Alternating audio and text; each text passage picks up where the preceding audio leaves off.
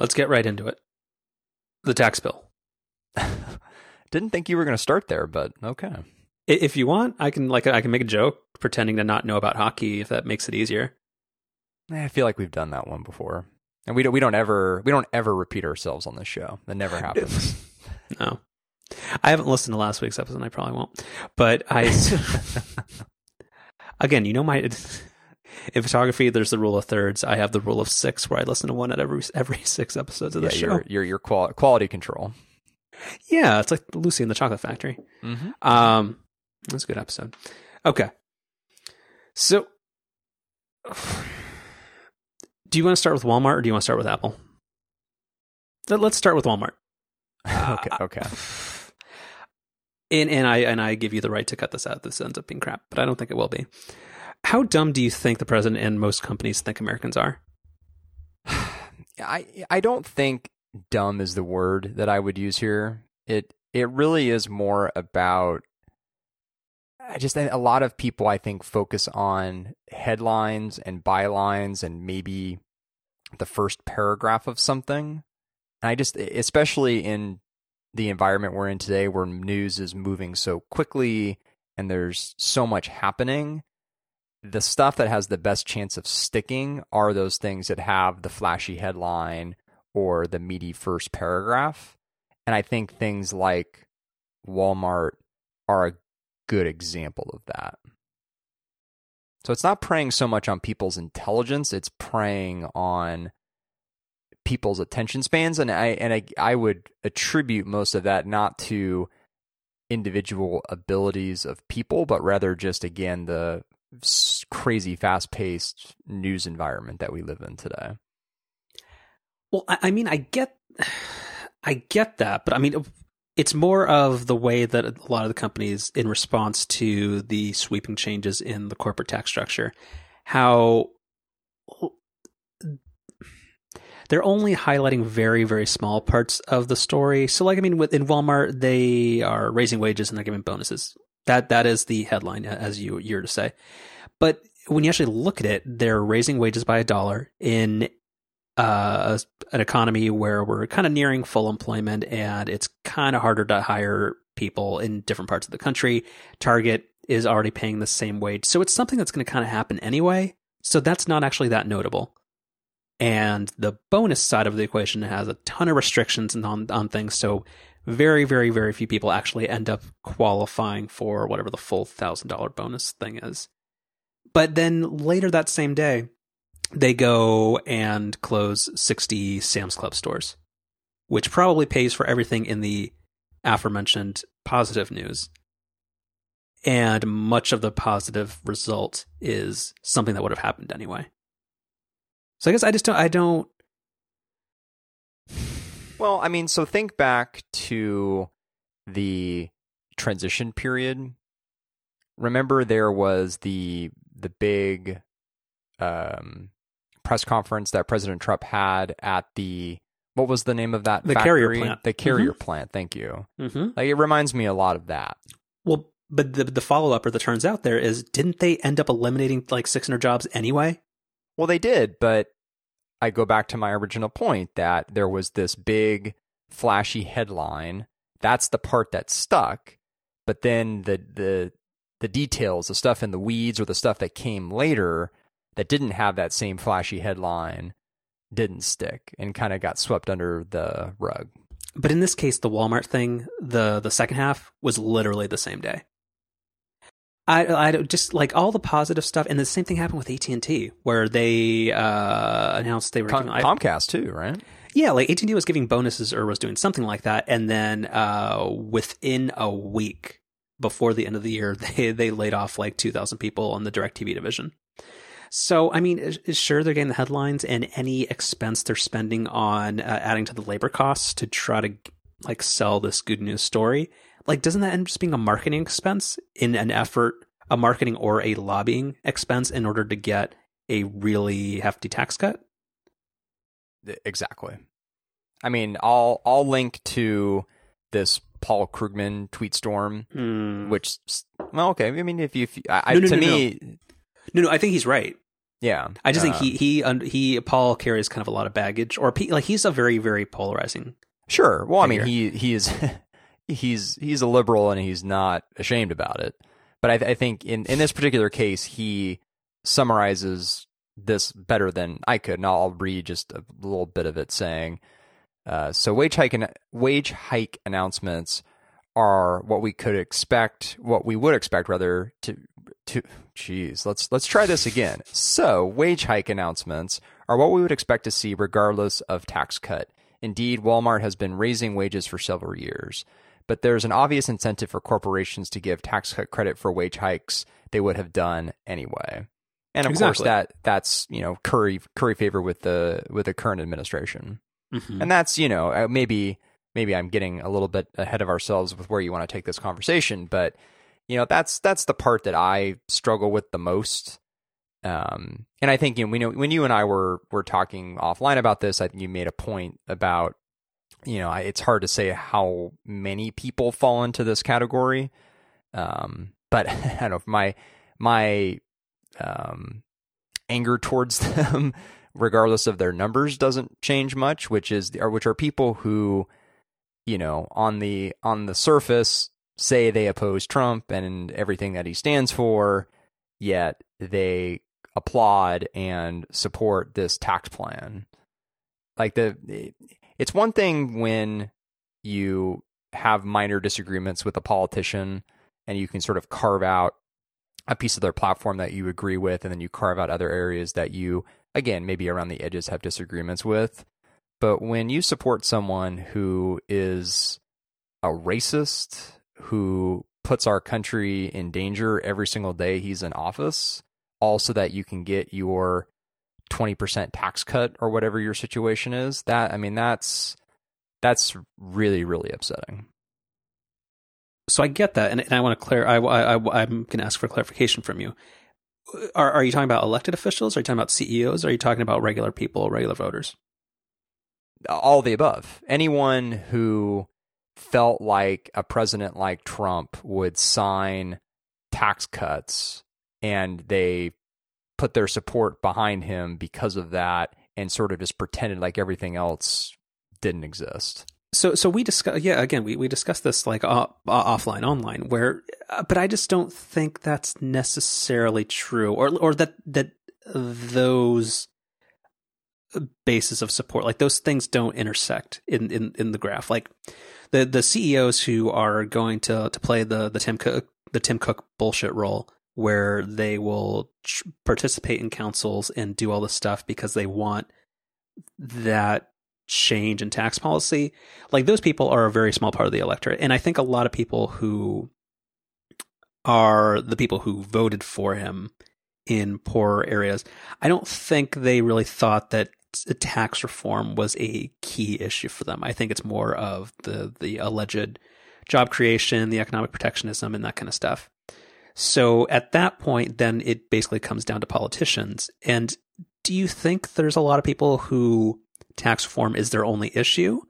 Like, I think there's a lot of people who are willing to overlook so much of the terrible person and the horrible racist that he is.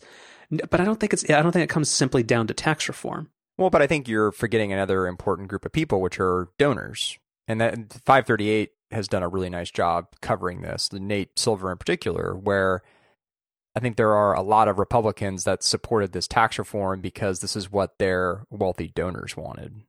And that's an important factor. Most definitely. But again, I don't think it's just tax reform. I think these are people who do want to cut down on entitlements. They want to dismantle any moves towards perfunctory or to mandatory healthcare, whether it's government provided or mandated through like some private exchange, or like all of these things. I don't think anybody is on the side of let's tolerate Trump because we're going to get corporate tax cuts.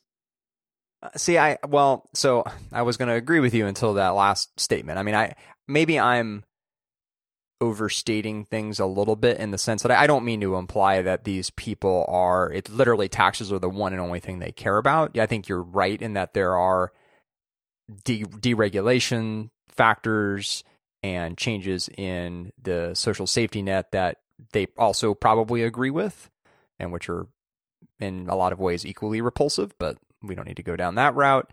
But I do think that there is some number of people out there, and again, maybe the numbers aren't large, but these are influential people. They are the people you've pointed out. They're elected officials, they're executives, and they're also donors, which I think is a really important piece to this too, where tax cuts, I'm not going to call it tax reform, that's ridiculous. Tax cuts, if it's on a postcard, are the number one issue for them, or the number one thing that they're concerned about. And so to be able to put that ahead of everything else, again, I really struggle with that. And Tim Cook as the example here to try to somehow tie this into our show. Well, no, yeah, let's go there. So like that is the intersection of where this isn't just like vague like business talk. Like Apple is one of the most frustrating parts of this, based off all the news that came today. Right. So, sorry, did you have a final part to that? No. Okay. Like I'm all hot and bothered now. Oh, that's a weird term. Okay. Sorry. That is the most compelling argument you've made to cut this out. But we're not going to do that. No, okay. No. But Apple's this part's pissing me off. So like I'm not some type of idealist, or like I am definitely a capitalist. I agree. You got to sell more stuff. You got to make more widgets. You got to move the stuff. You got to get iPhones into babies' hands. You got to do all that. But like I always thought that Tim Cook, like as a person, was better than a lot of what's going on right now. Like, I know he's a shrewd businessman. He was a super, super successful operations guy. He was not instrumental, but he was a very, very important factor in scaling Apple up to what it is. He is the CEO. A CEO and a head of a company has a implied obligation to build shareholder value. Like, I'm sure that he lobbied hard as hell to get the tax bill passed and to, remove all the job killing, blah, blah, blah, bullshit. But like what he and Apple are doing right now is just like such obvious pandering to an audience of one that I have a lot of difficulty with right now. And I want to know if you feel the same. Am I being irrational, or what is? So I feel totally the same, in the sense that, again, going back to sort of my original point here, where, and again, I think you can make an argument that maybe I'm being unfair, but I just don't, like, I can't reconcile in my head how you can go along with these tax cuts and then be opposed to everything else. Like, I get that they're separate issues, but I just don't see how you can carve them out where you support. Like, with me, you either support Trump or you don't. You don't get to carve out this one piece you like and then dismiss the rest. And it just, I don't know. Like, with Tim Cook in particular, like, you want to believe that he's someone who really is standing up against these other issues, and I think there's a lot of evidence to suggest that he has.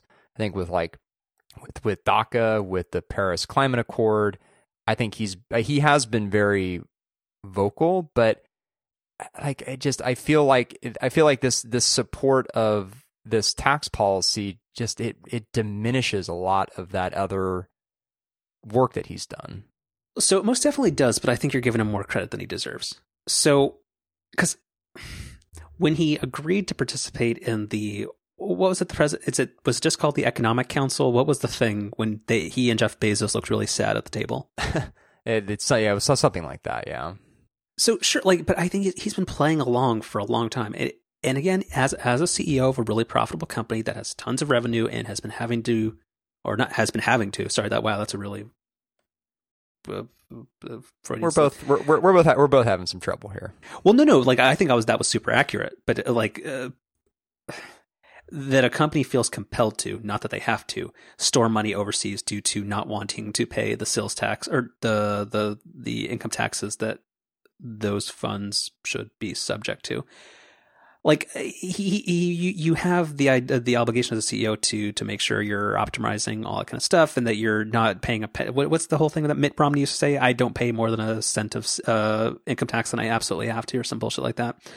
Like, that is his role, but everything else, like, he doesn't get to play along with it and write this glowing letter about how they're going to that Apple's going to increase its contribution to the U.S. economy, which is such a troubling, or just like such a weird fucking phrase, over the next 5 years, and then have all these idealistic liberal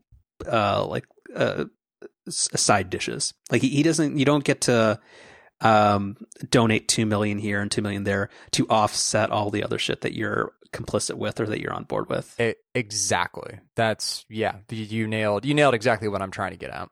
I mean, just in the same way that Walmart mildly increasing wages, which they would have had done anyway to stay competitive, like that's a marketing expense. That's not really a labor expense, because you just have to do that.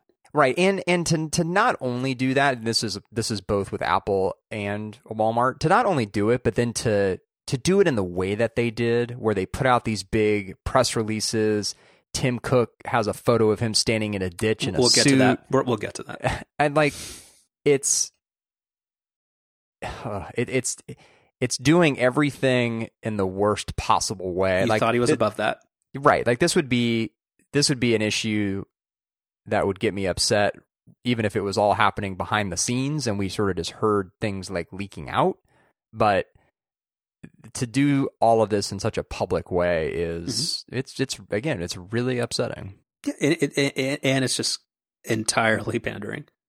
Yeah, and I think didn't I just an episode or two ago go on about how I believed that Apple meant well, and that they.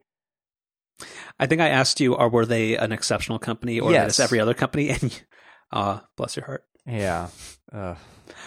Because that's the thing. I don't. I've been on the more pessimistic Apple train for a while, but like yeah. Tim Cook doing the whole George Senior Bluth thing, like of doing the fucking not ribbon cutting, like the groundbreaking ceremony with a shovel. Next, is Angela Ahrendts there too? Who's next to him? I don't know who the people next to him are. I think one's probably the governor of Nevada or something. And then the mayor. Oh, never mind. Okay, of Reno, America's biggest little city. Is that what it is? I thought that was Laughlin. Is that Reno? What's that? That's the lady from Full House. Hold on. Wait, what is? No, we're not getting sidetracked. Yeah, that just seemed like I always thought, and this is just side information. Like, this has nothing to do with anything. I always thought that Tim Cook was a kind of like a reserved guy who didn't really love the public spotlight, and like that's why he kind of he does the introductions on keynotes and then just gets the fuck out of the way. And that's good, because you as a good leader, you let the people who are most qualified to do something shine, and you do what you can to enable them to succeed. But like, really posing for a photo op in a nice suit with a shovel, like, all just because you hope that that's one of the few things they print out and shove in front of the president while he's drinking a Diet Coke. Mm-hmm. So Apple, a lot of this is that they're able. Well, that was the big news of the day, or part of it, is that they're going to repatriate most of their offshore cash holdings, which I think is like right now, like almost it's like $250 or $300 billion. And I think I haven't looked it up. I think the tax bill means that's going to be taxed at like this like amnesty rate of like 15%, and then stuff that isn't pure cash that you have to liquidate is like 7%. Something like that. Yeah.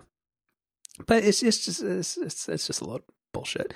Like, because so if you go to the other part of this is that Apple is going to pay everybody but like the super senior leadership a $2,500 stock grant / bonus thing, right? Which is good, but like Apple has some of the largest margins in the consumer electronics industry. They could raise wages, offer more competitive pay, and add jobs anytime they want. There's no solid concrete evidence that most of these jobs were going to be created, like that they weren't going to be created anyway. as the company continues to grow, because they haven't had other than the iPad, like they haven't had a contracting quarter on like iOS device sales, have they? Well, the iPhone dropped at least year over year, right? When you think about the did actual unit sales drop? Yeah, I think so. Yeah, from the 6 to but the they're 6S. they're still making a shit ton of money. So, as a growing company, the whole thing, when you're able to throw out these lofty numbers of you're going to create 20,000 jobs and then you're going to open up new data centers, you're going to do all this stuff, you have more data to store. You need more, like again, it's marketing, and you're just reframing stuff that was already going to happen because you're a business, and part of those business operations require growth. And anyway, but yeah, going to I have one last. I made some scratch notes. Like the thing with so yeah, this was the other thing when we were talking about like stagnant wage growth, based off the thing Paul wrote. Like that seems complicated as well, because like we're almost at full employment because of the Obama recovery, and wages haven't risen, but that's mainly because corporations don't want to pay more, and up till now they have been forced to pay more because of the dynamics of the job market. Like being part-time employed still counts as full employment, does it not, in the labor statistics? I think so, yes. Like it's basically just like, are you currently looking for work? Do you have a job? Do you not have a job? Right? Yes. So like wages aren't going up because like so many companies are just choosing to employ people part-time. Like that's so much of it. You see, like I know a lot of it, like our view is a little bit warped because like it's the Bay Area and everything's so expensive, but like a lot of people are having to like drive for Uber and like work multiple jobs and like do all this like gig economy like sharing stuff because wages haven't grown. So like I don't see how the tax cuts are really going to affect that behavior, other than just like these weird one-off like marketing costs / bonuses. I don't get it. Like none of like this tax bill is not going to create the dream of like those middle class jobs that we had in the 1960s. Or not we, but the royal we. So something I've been thinking a little bit about is just how, and I feel like I should be knocking on wood constantly while I say this, because we still have at least 3 years to go, but I just feel how lucky we are that the economy is doing as well as it is, and that things in the country at large are as good as they are. Like, and what I mean by that is we're not in an '08 recession. We're not in 2001. Like there hasn't been anything disastrous that's happened, because I feel like that's really the only thing that's preventing the Trump administration from being like legitimately an outright disaster and something that would really, really harm the country. I mean, imagine Trump becoming president in January 2009. I mean, it probably wouldn't have happened just for lots of different reasons, but I mean, imagine had that happened. I mean, that would have been. I mean, I don't know if you could overstate how bad that would be. No, probably not. I mean, yeah. I mean, he does have an easier time because of that, and this administration will take credit for anything that possibly can. They can take credit for the sky being blue. It doesn't matter. They'll do it. Like you saw the thing where he took credit for the safest year on record with airplanes. Well, yeah, and we're literally adding jobs at a slower rate than we were a year ago. And a year ago, Trump was constantly complaining about how we should be growing the economy more quickly and the more jobs should be being added. And now with lower numbers, the results are better. I mean, it's just. Well, you've seen the graphs. I mean, you saw the unemployment rate a month into office when Obama took office, and then when Trump took office. Right. So the numbers speak for themselves, man. I don't know what they're teaching at your West Coast, Holly weird liberal arts universities, but it's the same one you went to. No, I went to. No, I'm not going to. Nope. Okay. So that was the first time we talked about politics in a while, and in any depth, and probably the last time. Yeah, I am going to give you the option to take this out, but I think it was actually fine. No, I think we'll move on. It was fine. We'll and again, it led right into fucking Tim Cook. Is there a way to? Can I volunteer you to try to use Forecast this week and put in album art where Tim Cook is holding the shovel? I actually did. I did try to use Forecast a couple of episodes ago. I didn't really like it.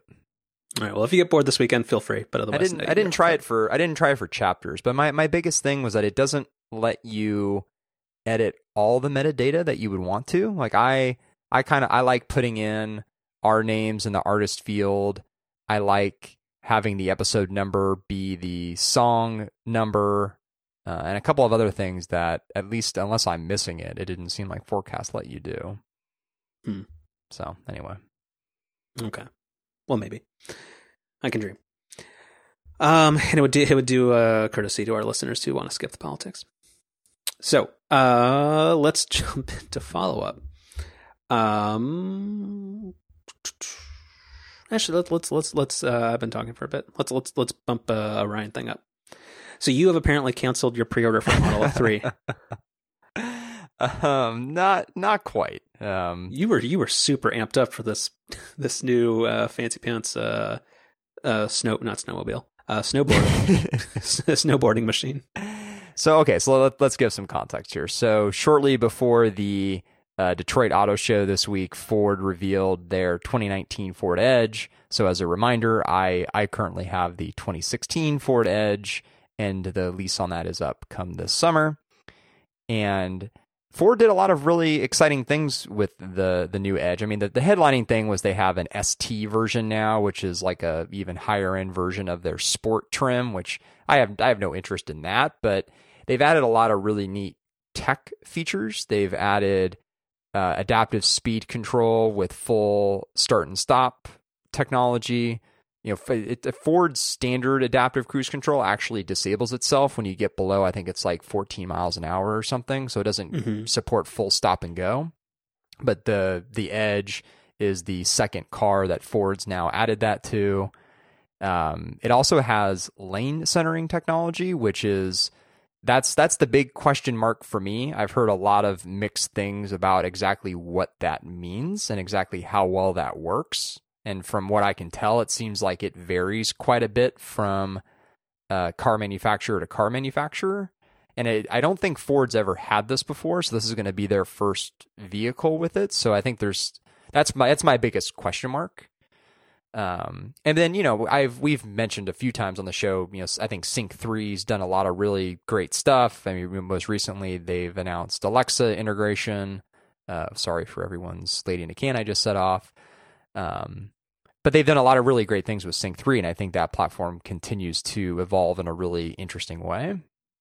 And, you know, on top of that, I do really like my Ford Edge. I like the size. I like that it has all-wheel drive.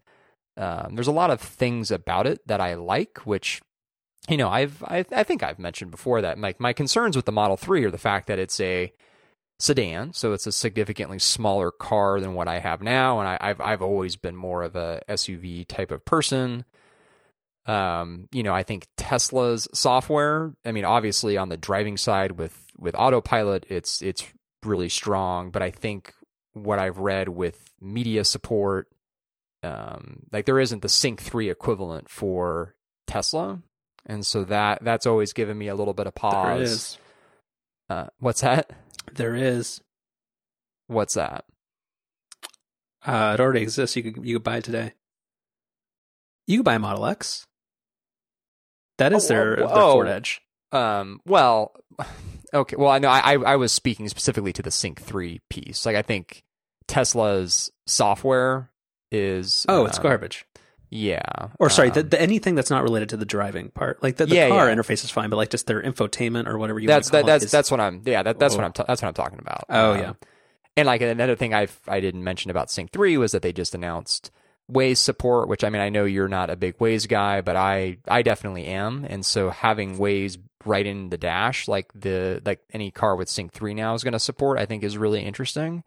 So there's a lot to like about the Edge. And I think especially if lane centering kind of works the way I would hope for it to, where it becomes, almost an autonomous vehicle on the freeway, would be... So can I ask why that's some, not that it's wrong, but like why that's an important feature to you, or why you think that's such an interesting feature? So, we're not getting too personal here, but, I think that there's going to come a day here where I won't live in San Francisco anymore and we'll be, driving into the city or having some type of commute now with a car. And as anyone who's been around or lives in the Bay Area knows, traffic is pretty awful around here. And so I anticipate when that day comes that I'll be doing a lot of stop and go / freeway driving. And the thought of, having the vehicle do most of the heavy lifting in those types of situations, I think will greatly alleviate the stress and frustration that comes from being stuck in traffic. Got it. And so, and that's for me, that's the biggest draw, or, it has been the biggest draw of the Model 3 because autopilot handles that type of situation and more.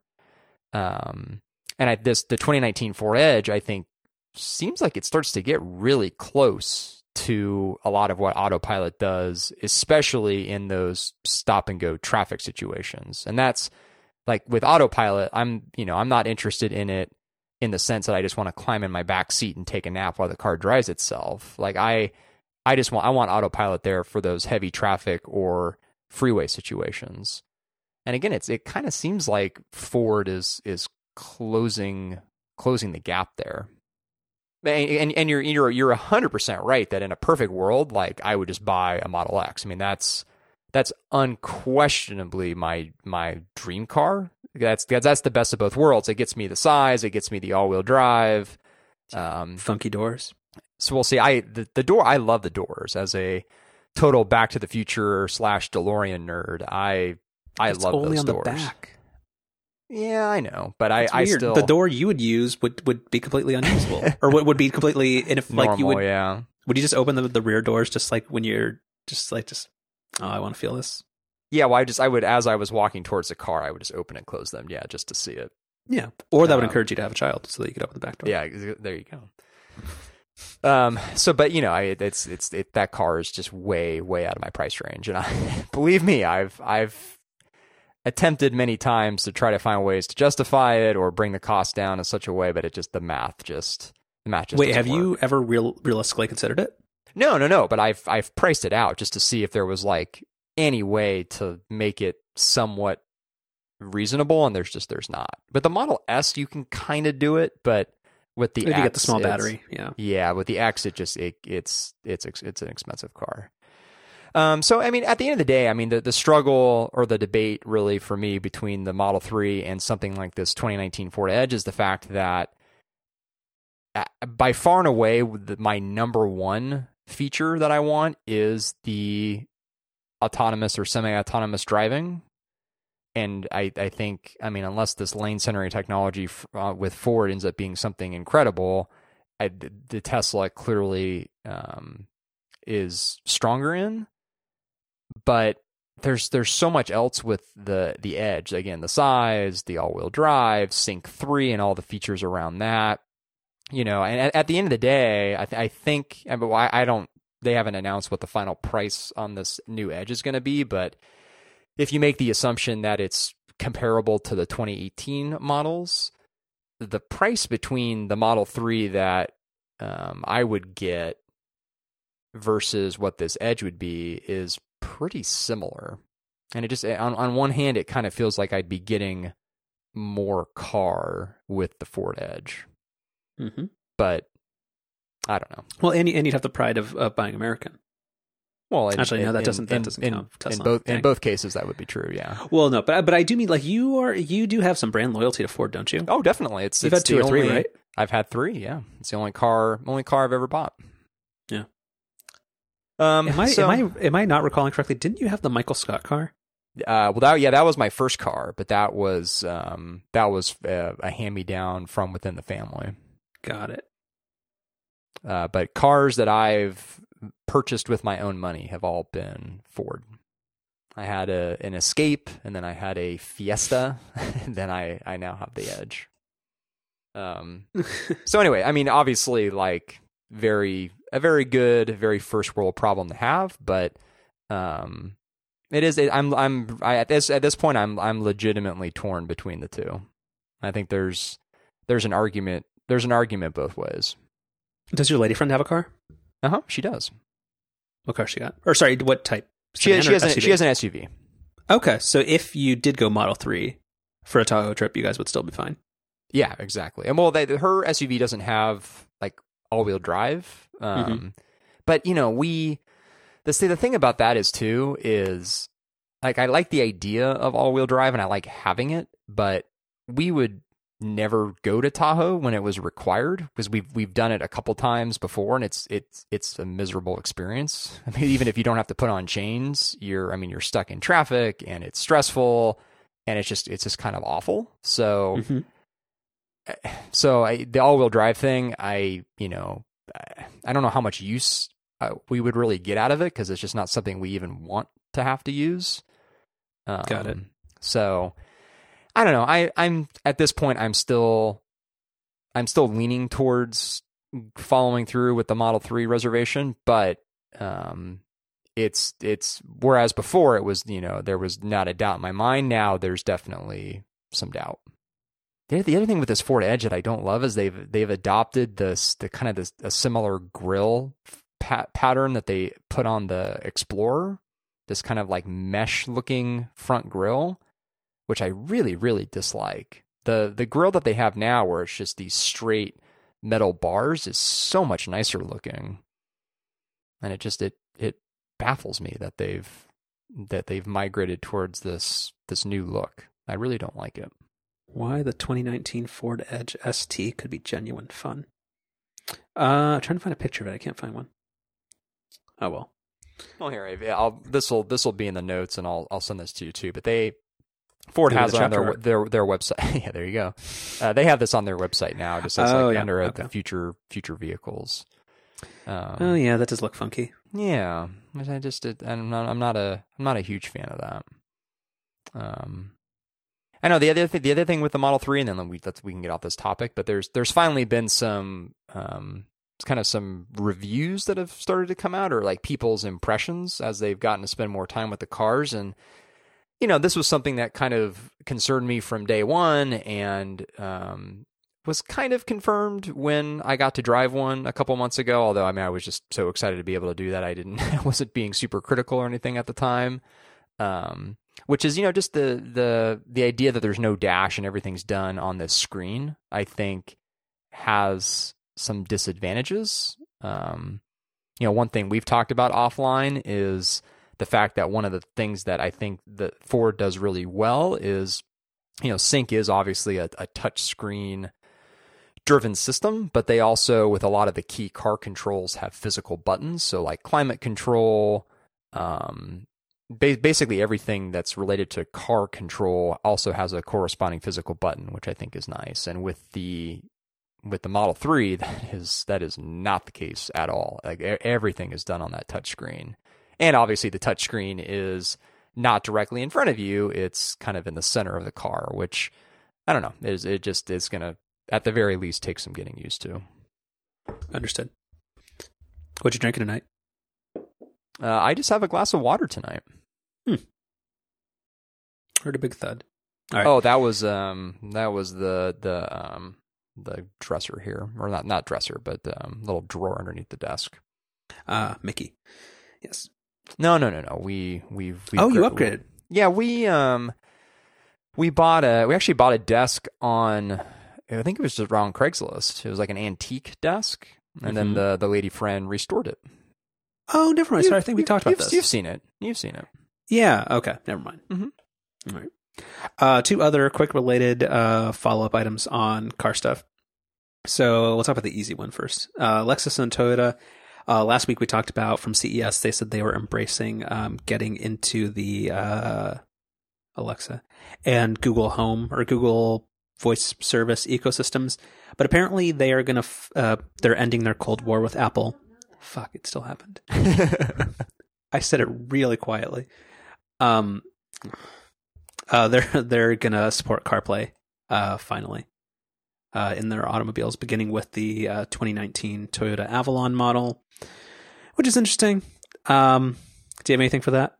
Well, so Toyota seems to be doing CarPlay the right way, the way that most car manufacturers are going, which is good on them. But then BMW seems to be that's a segue. Yeah, they seem to be going the opposite direction, where they are also going to start offering CarPlay, but instead of just paying some type of upgrade fee or having it be incorporated in some technology package that you need to add, they are unlocking CarPlay as a subscription service, which, man, that is, ugh. We've complained a handful of times on this show about kind of the obsession around recurring revenue, but this really seems to be taking it to an extreme. I don't get the outrage over this. No, I get the outrage. Sorry, I'm being more practical, I guess.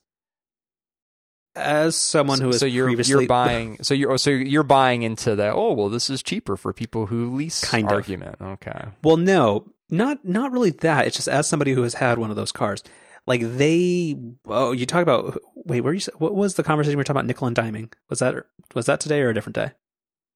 Well, that's in the headline of this 9 to 5 Mac article that we're going to link to. All right, maybe I'm just losing my mind, but that's probably. But they are so, like, if you price out a beam, like, literally everything is an extra. And I think when I was looking at a car, the last purchase cycle I was on, like, getting CarPlay was a $600 add-on, even though it requires very minimal extra hardware. So paying, what is it, $80 a year after the first year? Like, that's not that bad. I think people should be angrier or like annoyed with the fact that the upgrade, which again, all that's required for CarPlay is a thing so that the phone can over USB gain access to the GPS signal that the car generates and output an MPEG-4 video stream so that the navigation screen can relay that. That's all CarPlay is. So the fact that they were charging $600 to add this, even though you already paid for, in BMW language, you paid for the technology and the navigation and the driver assistance plus packages. So now you can pay an extra $600 to get this too. So I don't know, of like if you were considering a BMW, this is not the most offensive thing they do.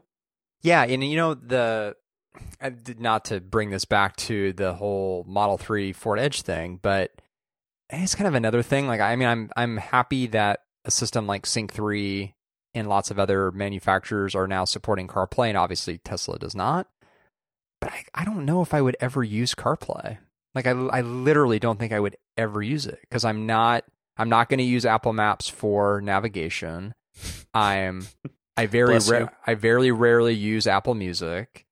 I am not going to use the default podcast app unless that becomes the only way to listen to podcasts on the Apple Watch, but let's not go down that road again. There's really just nothing I would really use CarPlay for. So the fact that a system like Sync 3 has it, like I could see myself, if I do end up going with the Edge, like I could see myself just literally never using CarPlay. Once you make the switch to Pocket Casts, you would enjoy it. But see, I think I guess like where I would maybe challenge that a little bit is that podcasts, like, or just I mentioned this before when talking about Overcast, it's just not a type of application that I interface with a lot. Like, I have my playlist and then I just click play and it goes. I don't really have to like mess around with it a bunch. So you don't care what comes up next, really? Well, I do, but that's I have my main playlist in Overcast, and as new episodes download, I'll put them in the order that I want to listen to. Okay, that's a level of forethought that I'm not familiar with. Well, because you have that just super stressful grid view. No, you elitist. Oh, that's what makes me an elitist. Yeah. Okay. It's not. Actually, I can't even think. It's not your love of $16 salads and or my debate about which $50,000 vehicle I want to buy. the Model X is not a $50,000 vehicle. No, the Model. I'm talking about the Model 3 and the Ford Edge. Is the Edge $50,000? Well, no. I thought it started like 32. Well, but I mean, it's like every other car, right? Where you option it up. The $32,000 version, it's like, oh, you wanted the steering wheel? Oh, okay. Well, that's going to be a little more. No, I think with the Model 3 and with the Ford Edge, it ends up being low 40s. We'll call it. Yeah, comes in every color as long as you want black. Well, with the Model 3, it's an extra $1,000 for any other color besides black. Which, God damn it! I realized when I was, I realized when I was doing some number crunching the other day, I didn't include that. Anyway, let's move on. Wait, what prompted the number crunching? Just when I was sort of like wanting to get a sense of the price difference between the Model 3 and a kind of a more spec'd out Ford Edge. What were we talking about? No, there was one. Damn it, there was one last thing related to this. Oh yeah, but when we were talking about the optioning it up again, you're basically. I don't like things that nickel and dime you for subscription things, but it's basically the same thing. Like if BMW or Ford or whoever, like if the package that was going to charge you, or that was going to include sync, let's say it's $80 a year, you're like, let's say that's $600, like that's 7.5 years. By the time Apple will no longer be in they will have given all the money back to shareholders, and you'll be using a Dell phone. Like it doesn't matter at that point. So I don't get the outrage over that. Like companies do this all the time, where they will build in functionality and just find a way to charge the most they possibly can for that feature. So meh. I'm not going to be outraged by it, but I just think it's really dumb. And the amount of bad publicity they're getting around this, I find hard to believe that it's worth it. Yeah, BMW doesn't care. Yeah, maybe that's right. Yeah. It is weird that on BMWs that the turn signals are an optional feature. That's the oldest joke in the world. Mm-hmm. Okay. I think they are on Audis too, aren't they? Easy. Okay. And are did California pass some law where they're exempt from speed limits? Was that Audi? Am I thinking of that one right? That was kind of a stretch. I tried. Moving on. What the hell was I talking? Okay, so yeah, we're just. I think we're only going to get through follow up this episode. Maybe taxes and follow up. Yeah. That is probably what they're going to put on John Syracuse's headstone and follow up. Speaking of somebody who loves John Syracuse, but yeah. Copyright John Syracuse 2011. Mm-hmm. Okay. So Diet Coke, did you see the Diet Coke rebrand thing? I did. I had actually, as the lady friend is a big Diet Coke fan. And so I had seen this in the news the other day, and I had sent this to her. And she, what was her take? She cautiously interested, I think, is the right way to describe how she felt. She was very, very skeptical of these new flavors, but is nonetheless interested in trying them, which is kind of how I feel a lot of the time with weird drink and food products. Is I go into them very skeptically, but I'm intrigued by trying them. Like I would put new Oreo flavors into that category as well. Most of them end up being bad, but so the three immediate follow-up questions. One, does she drink and or like Coke Zero? No.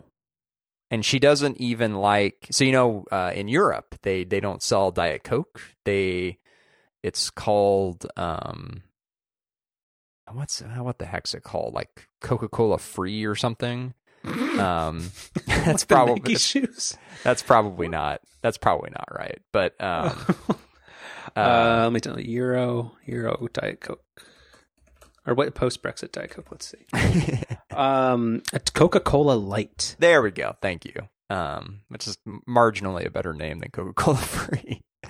Coca-Cola Freemium. Right. And she doesn't like that either. It's made differently than Diet Coke is in the U.S. I don't really drink soda at all anymore, but when I do, it typically is Coke Zero or Coke Sugar Free, as they're calling it. Well, that is the thing, because Coke Zero got discontinued last year. So it's basically Coke Zero, but it's got slightly reformulated. I don't know. It tastes the same to me. Maybe I don't have a very refined Coca-Cola palate, but how much did they pay you to license your mouth? Right. Yeah. Exactly. So I guess I'm sort of coming into this Diet Coke news without much of a horse in the race, because I actually really don't like Diet Coke. Diet Coke is probably even being a kid, where I just absolutely freaking loved soda and that would be like the only thing I would drink if I could. But thank God my parents were good parents and didn't allow me to do that. But Diet Coke has always been that one thing that I do not like. It just does not taste good to me at all. But with that being said, I'm interested in these other flavors. Yeah. Oh, okay. So sorry. Question 2 of 3. So you're completely on board with those wacky one-off Cable Sasser Oreo flavors? Oh yeah. What Oreo, do they have to do to in the Safeway as you're walking by? What checkboxes do they have to tick for you to go buy the red velvet Oreos or whatever the weird thing of the week is? If it's a flavor I've never had before. Wasn't there one that was like Dunkin' Donuts? That was a good one. That was a really good one. Yeah. Ew. Mm-hmm. That was one of my favorite unique flavor ones. It's combining like 2 of my favorite things. So I think we've covered it. We've covered everything. Are you a potato chip person? Oh yeah, definitely. So do you take part in the Lay's Do Us a Flavor thing? Which bravo to whoever thought up that name. So I've participated in the past. I have not in more recent years, but not out of some like moral reprehension against them or anything, but rather just because some of the newer flavors just haven't sounded very good. Instant real-time follow-up. Ew, gross. So apparently that contest or that whole thing is over now, and the worst flavor won. Which one was that? Crispy taco. Yeah, see, I'm not down with that. I bought one of those on a whim, and I'm like, this probably be gross, and guess what? It was super gross. Yeah, ew. Okay. So apparently, yeah, that's over with. So that's easy. Oreo Thins, yay or nay? I mean, sure. I mean, Oreo in any shape or size is going to be good, but given the choice, I would prefer a regular Oreo. Double stuff Oreo. I think same response. Any sized Oreo is fine, but I would prefer just the regular size. The correct answer is only plain regular size Oreos dunked in milk with a spoon for 8 seconds. I mean, yeah, that's fine. I mean, I haven't eaten an Oreo with that method since I was like 11, but I mean, it's fine. As a kid, I loved it.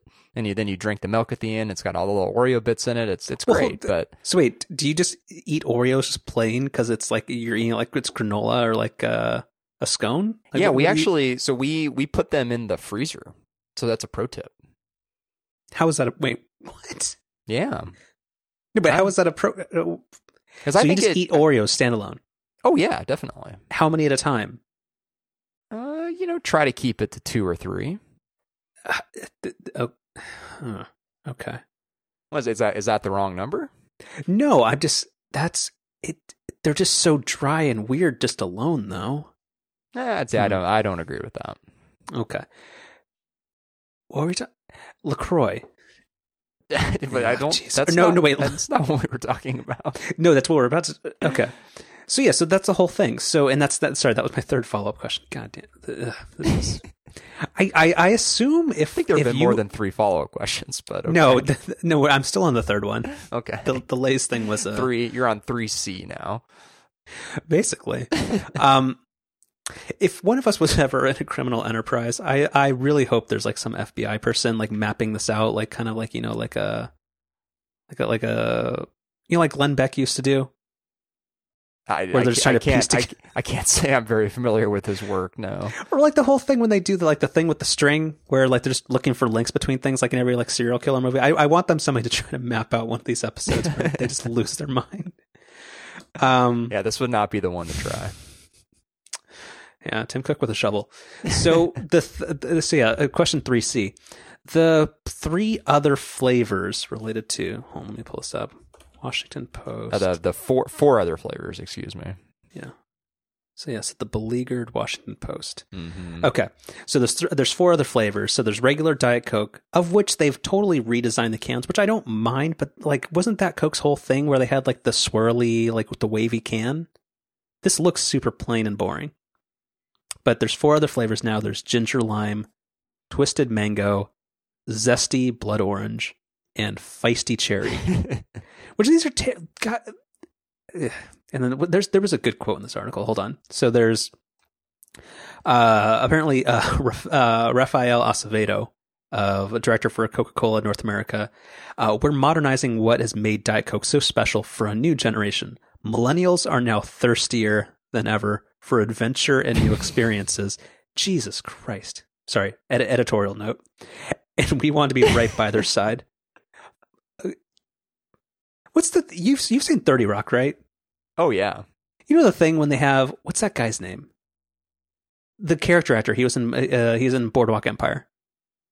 Steve Buscemi. Oh, and he's doing the thing where it's hey young kids or right. Yeah. Like young people. Millennials are thirstier than ever. I don't disagree, because apparently I learned on Urban Dictionary what that meant.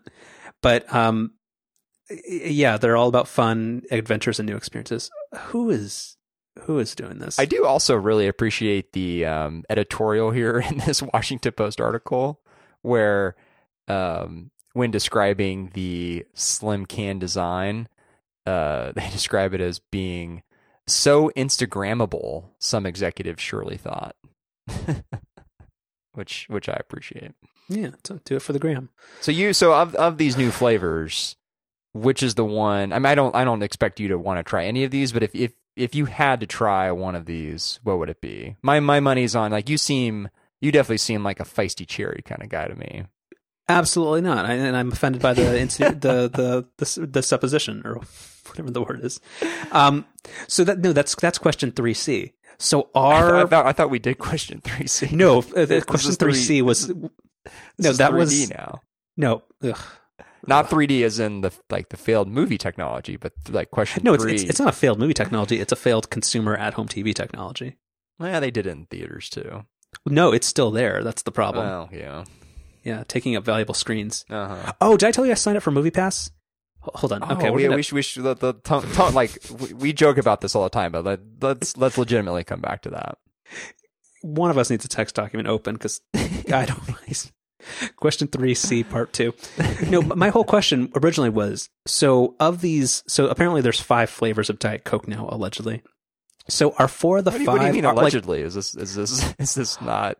Or I mean like quote unquote. No, I mean like quote unquote Diet Coke. Because the thing is, I don't think the rest of these are. Okay. So like the 4 of the 5, like the new flavors, are they basically just sparkling water like LaCroix? Like, do they have, like, what is it called? Like aspartame? Like, is this just sparkling water? No, because it looks like really like this is basically like Red Bull can LaCroix, which is fine. But like, that's not really Coke, which is also fine. But I guess I don't know. I guess this article doesn't explicitly answer your question, but my assumption is that these other 4 flavors are Diet Coke, but what color do you think they are? Like, if you're to pour one of these out, do you think it's like Coke? That's like blackish brown. That's a good question. I think this is sparkling water, man. Maybe.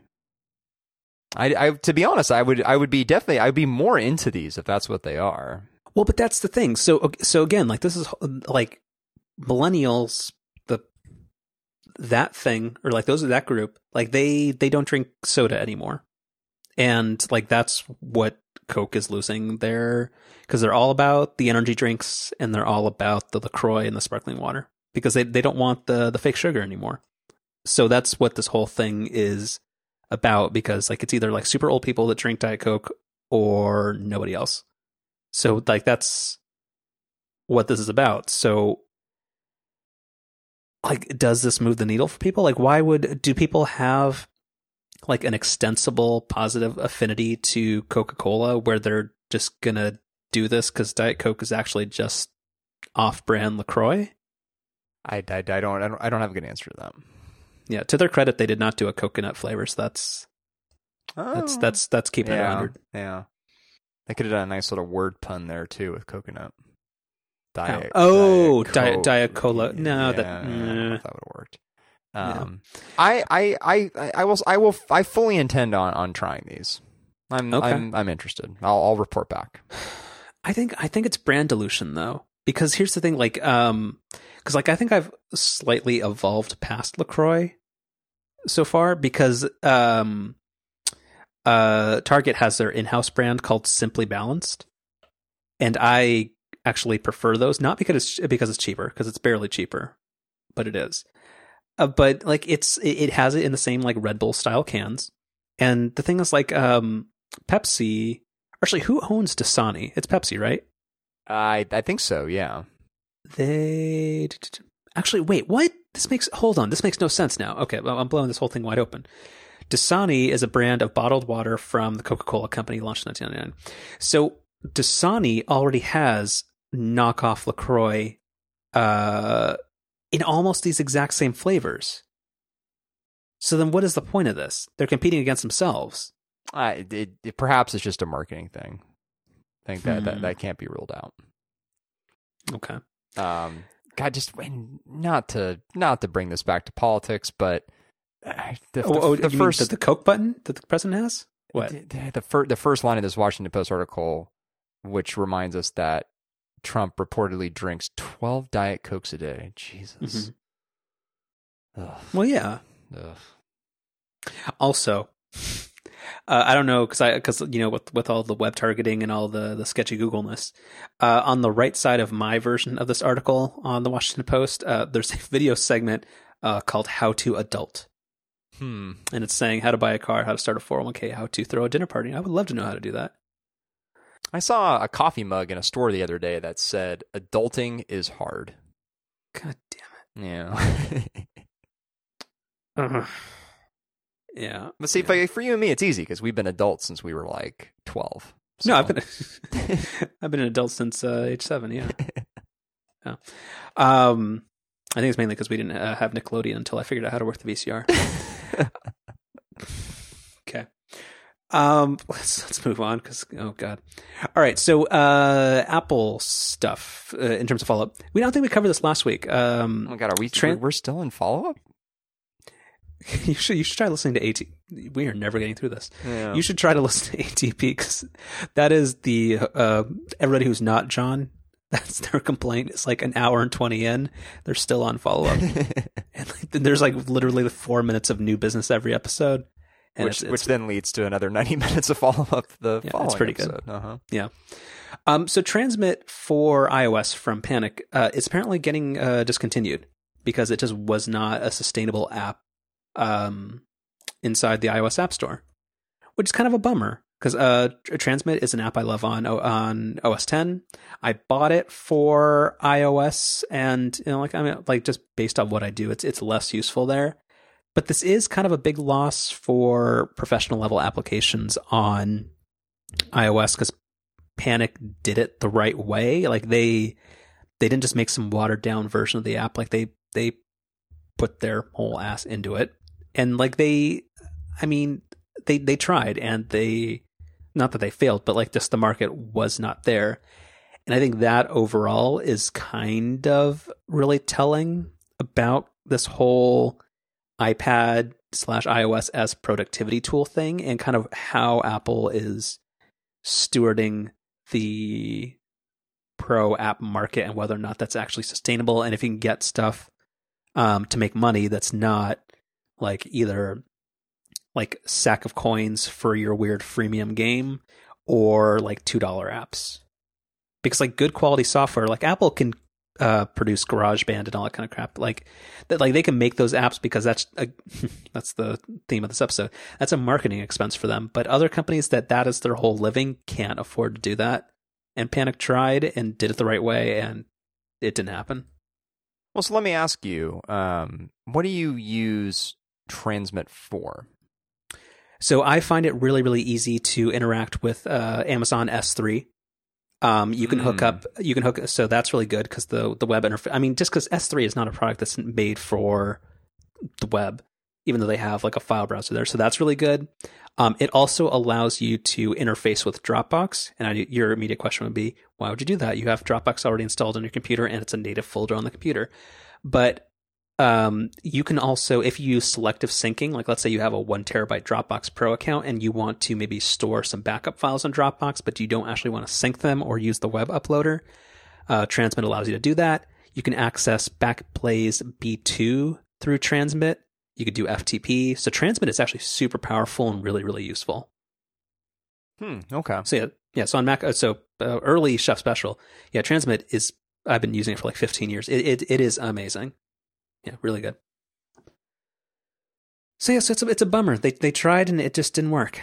And yeah, just like kind of like as Apple keeps trying to spin the narrative that the iOS is the future of computing or whatever. Because again, it's whenever it suits them. iOS is the new frontier, and whenever they're releasing something new on the Mac side, that's we still care about the Mac. So I don't know. Yeah, I mean the economics of the iOS store, I think, continue to be something that it's. I feel like it is a problem, but it just doesn't feel like it's a one that has any sort of solution. Like I just don't know what you do. What do you do about that? Free trials. Like there need to be like, yeah. Even though they've like, because they've done this weird thing where like some people are trying to do like the app is free, but for a pro app everything's an in-app purchase, which I think is kind of weird and lame. Like just like there's so much iOS software even on my iPhone that I would pay a hell of a lot more for if I could try it for 2 days. Like, and we'll talk about Carrot Weather in just a second, where I wish there was a trial version of that. Yeah, there's so much stuff where like just like I was willing to pay $45 for Transmit on OS 10 because I was able to try it and make sure that it was what was right for me, and it is totally worth that amount of money. But if it was just like a Mac App Store thing where there's no way in hell I could have actually tried it, like I would have been super like hesitant to buy it. So I don't know. They got to figure something out because they've shown that they're reinvesting in the iPad and they think that's a legitimate use case for it. So they need to figure something out to help their developers. So are you still loving Carrot Weather? Yeah, I like it a lot, but it sounds like you do not share that sentiment. It's fine. I just don't like it. Yeah, and I appreciate the recommendation, but I'm not somebody who likes hourly forecasts. I don't get a lot of value from them. So it just every other part of it I don't like. So okay. I mean, I find myself not interacting with the app all that much, but interface with it mostly through my watch, which I get that you're not really a big weather on your watch guy, but I do really like that a lot, and this is by far and away the best solution for that. Yeah, and that's the thing that I think Jason and Mike have really pushed on or leaned into. So yeah, for that it sounds like it's great, and the variety of data sources and all that kind of stuff sounds awesome. But the actual like iOS app for me is kind of I'm back on Weather Underground. So, but it was again, that's the thing. If it was $10 with a trial, would be cool. But since it was $5, it's just whatever. It was a cup of coffee, and now I've got a sassy app I can download at any time if I feel the need. Okay. Yeah. Do you want to try a couple of main things? Sure. Since we've escaped follow up. Did you watch the Letterman Barack Obama interview? I have not, but it's really high up on my list of things I want to do. Okay. Then we'll table this. Yeah. Because it's very worthwhile. Mm-hmm. Yeah, I'm looking forward to it. It's so good. It's. Is it in 4K? That was the thing I was gonna send to you. I was gonna be like, oh, Barack looks good in 4K. Okay, yeah. Looks healthy. I think pretty much all original Netflix programming now is 4K, I think, which is nice. I think even a lot of the stuff that they've acquired from other networks, they're getting 4K transfers, which is pretty really? good. Nice. Yeah. So watch it. Yeah, it's just very relieving. I know it's probably like a Stockholm syndrome thing where you're like, you just don't know any other life but insanity in government. But yeah, it's pretty good. All right. There was this article that Daring Fireball linked to and got a little bit of traction that I think was probably pretty interesting. That was kind of an observation after CES ended about how Apple, even though they never participated in CES, kind of everything, like just so much of the show floor, just kind of stuff that was there, revolved around the iOS and Apple ecosystems. And that somebody like this, I forget who it was because I don't have the link to the article, but their observation about this year's CES is that that's kind of faded away. And even though they don't participate, like their kind of their looming influence over the show isn't really there. And that a lot of the floor space and kind of the integrations and like ecosystem action was actually related to Google and Amazon stuff. So the link in the notes will be, or the link will be in the notes rather. This is from Ben Bardgerin.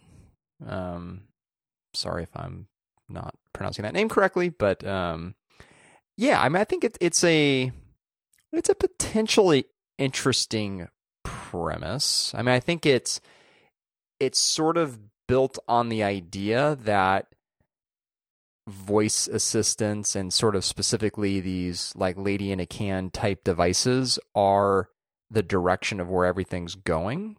And I think if that's true, if that is sort of the, I don't know if successor to the smartphone is that might be a little more dramatic than what I'm trying to get at, but like if at the very least, if this is like the next major product category, that maybe is even like second to only the smartphone, I think it's a big deal that Apple doesn't really have much of a presence there. So I think it's less about Apple not having even an indirect presence at like CES itself. I think it's more about, it does feel like Apple's maybe missing the boat on a hugely important product category. I think that's probably fair, but yes, but also kind of it's just like even though like the term halo effect has always almost explicitly referred to, I think it was originally like that the iPod would then lead people to buy other Apple stuff. I think that kind of applies to just the whole entire like consumer electronic ecosystem where just everything was works with the iPhone, or this is a thing that plugs into the dock connector, and this is a Bose SoundLink that is made for your iPhone. And this everything like that you want or potentially would buy from this trade show is something that requires you to have an Apple product. And now it's the Bose headphones that have a Google Assistant built in, or this thing has the Amazon family of voice assistant products. So I don't know. I think it is pretty interesting. And again, it goes back to that MG Siegler thing from a couple of weeks ago, where he is just, it really feels like not just that the HomePod is late or isn't maybe what people want at the time. It just feels like what seems like probably a pretty important way that we will be computing or interacting with some type of connected service. It seems like Apple's probably not going to end up playing in that space unless they have like some ace up their sleeve, to call back to an old episode. But it just doesn't feel like that is actually the case. It just feels like they have like this weird expensive speaker that they want people to buy, and they hope that the iPhone stays relevant. Which, I mean, we're always going to need smartphones, and it will. But I don't know. Yeah, I'm really torn about whether this is a big deal or not for Apple. Like I think there's good arguments sort of both ways, and I really don't know which way I'm leaning on this. Yeah, time will tell. Yeah, I still think like it's super early days in this voice assistant thing. Right. Like I don't think it's quite. Well, tell me if this analogy is totally wrong. Is this like the Palm OS Windows Mobile type situation before the iPhone, or do you think the Echo is probably the first iPhone? That's an interesting way to phrase it. Oh man, that's super interesting. I tend to think the former. Do you think Apple is the company that brings us the iPhone or this type of product? No. Or do you think it's a second generation? Like, do you, yeah. No, I don't think it's Apple. I think we, like, with like Apple prior to the iPhone was making good computers. So they were laying the foundation for something like the iPhone. I continue to be someone who thinks Siri is just an abomination. And so I don't think they've laid the groundwork for making a lady in a can like product.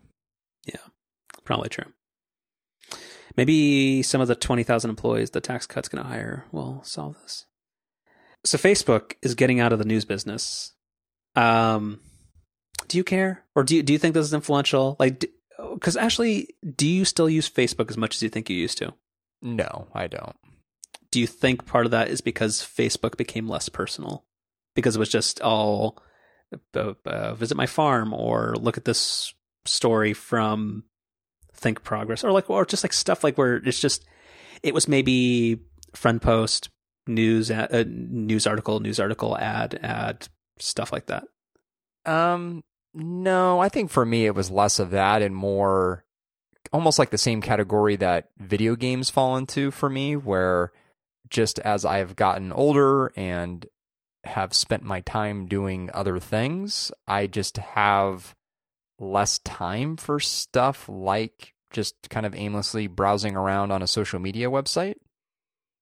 So I think like my decrease in use on Facebook, I think, is just part of my overall decrease in usage of social media, like compared to college or sometime thereabout. Sure. I think, but I mean, to answer your original question, I mean, I do think that this is potentially interesting. I mean, it's sort of vague as to what exactly Facebook's going to do. So I think we'll have to see what the actual details are of this before really giving a strong opinion one way or the other. But I do like the general approach.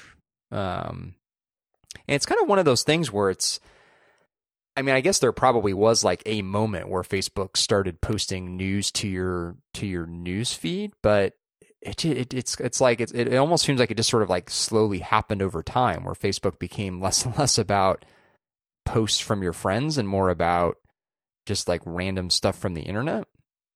And it's just like, it's one of those things that sort of just like happened, and then all of a sudden now Facebook was something totally different without you even kind of like realizing it. Yeah. So overall, do you think better or worse? I think probably better. I think.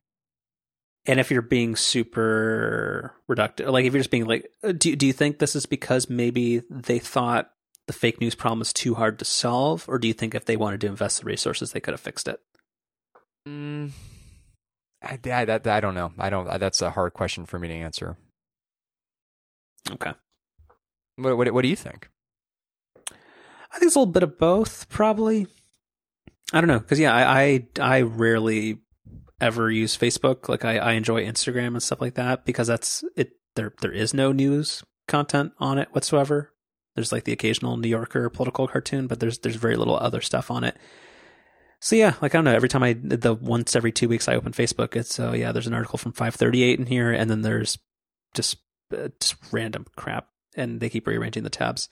So I don't know. I don't think current Facebook is that engaging, but that might also be that I've just outgrown it. I think maybe there's a thing where Facebook is important if you're 17 to 26, and it's important if you're 49 to everything else.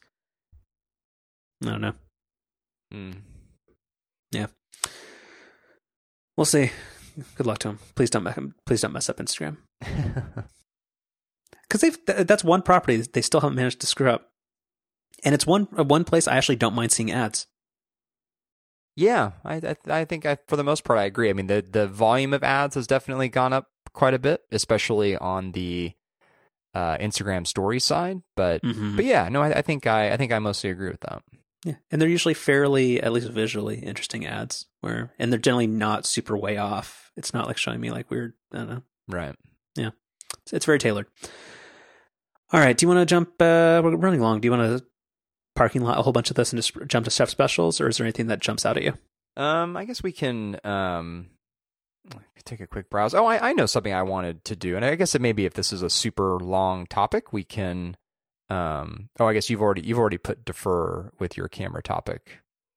Oh yeah, I think that's going to be a lengthy one because that's okay. Yeah, we can hold on to that, but I do really want to come back to your camera.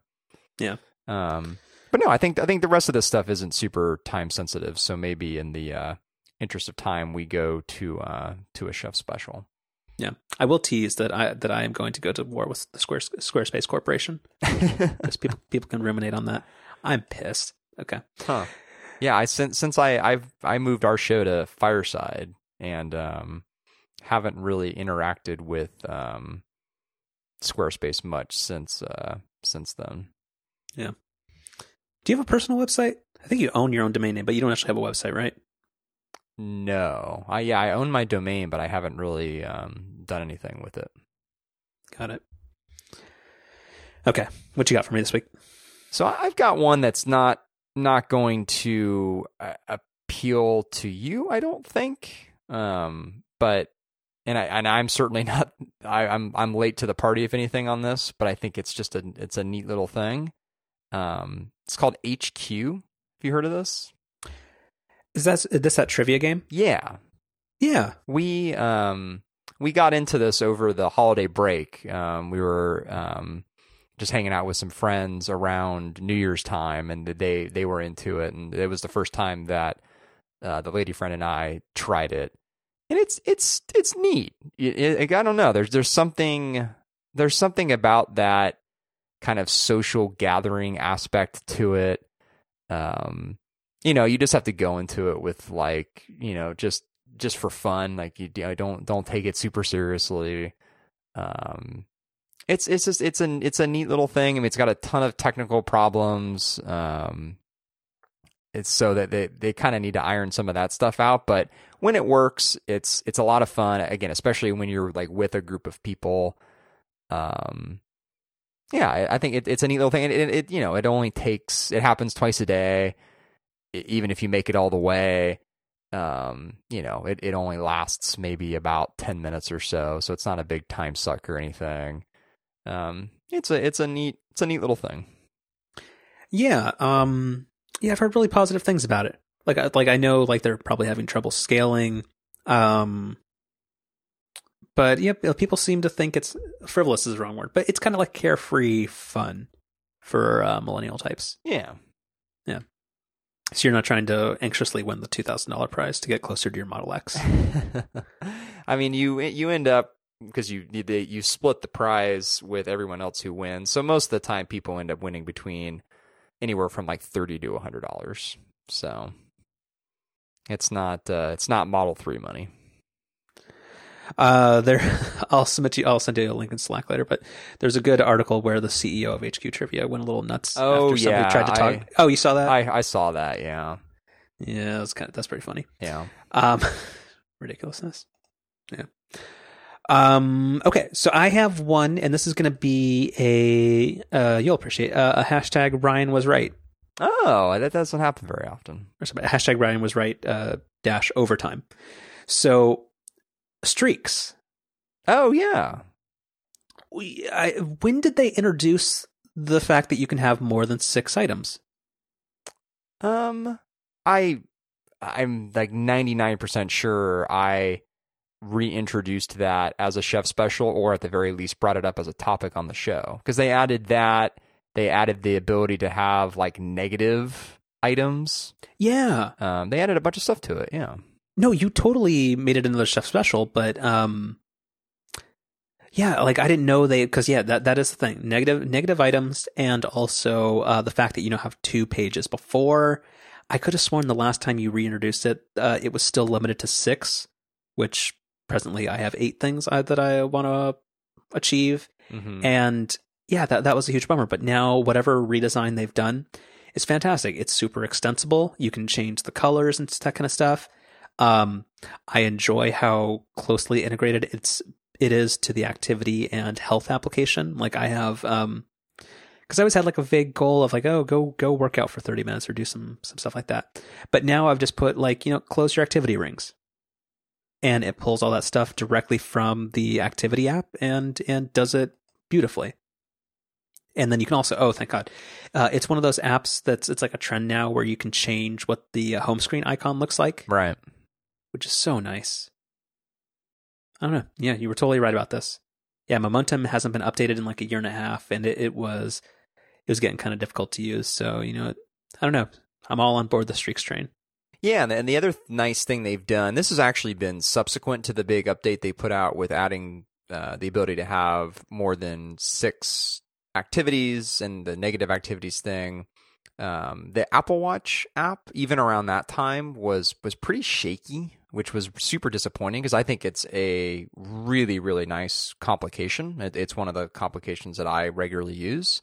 But in the updates since that time, the Apple Watch app has become just absolutely rock solid, and works even like when I'm like on a run or something and just using the cellular piece of my Apple Watch, I can, mark the exercise task complete, and that syncs to my phone by the time I get back to the apartment. So yeah, cool. it's a really, really nice Apple Watch app as well. Do you keep notifications on for any of it? No. Okay.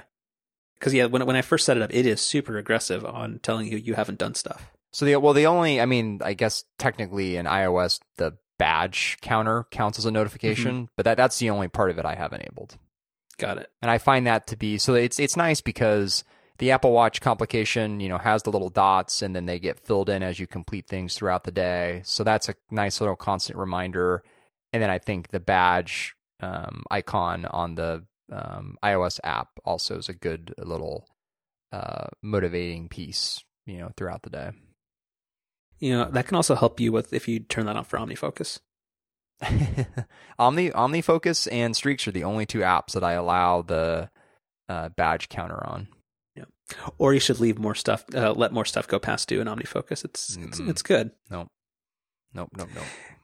It'll shave the worst years off your life.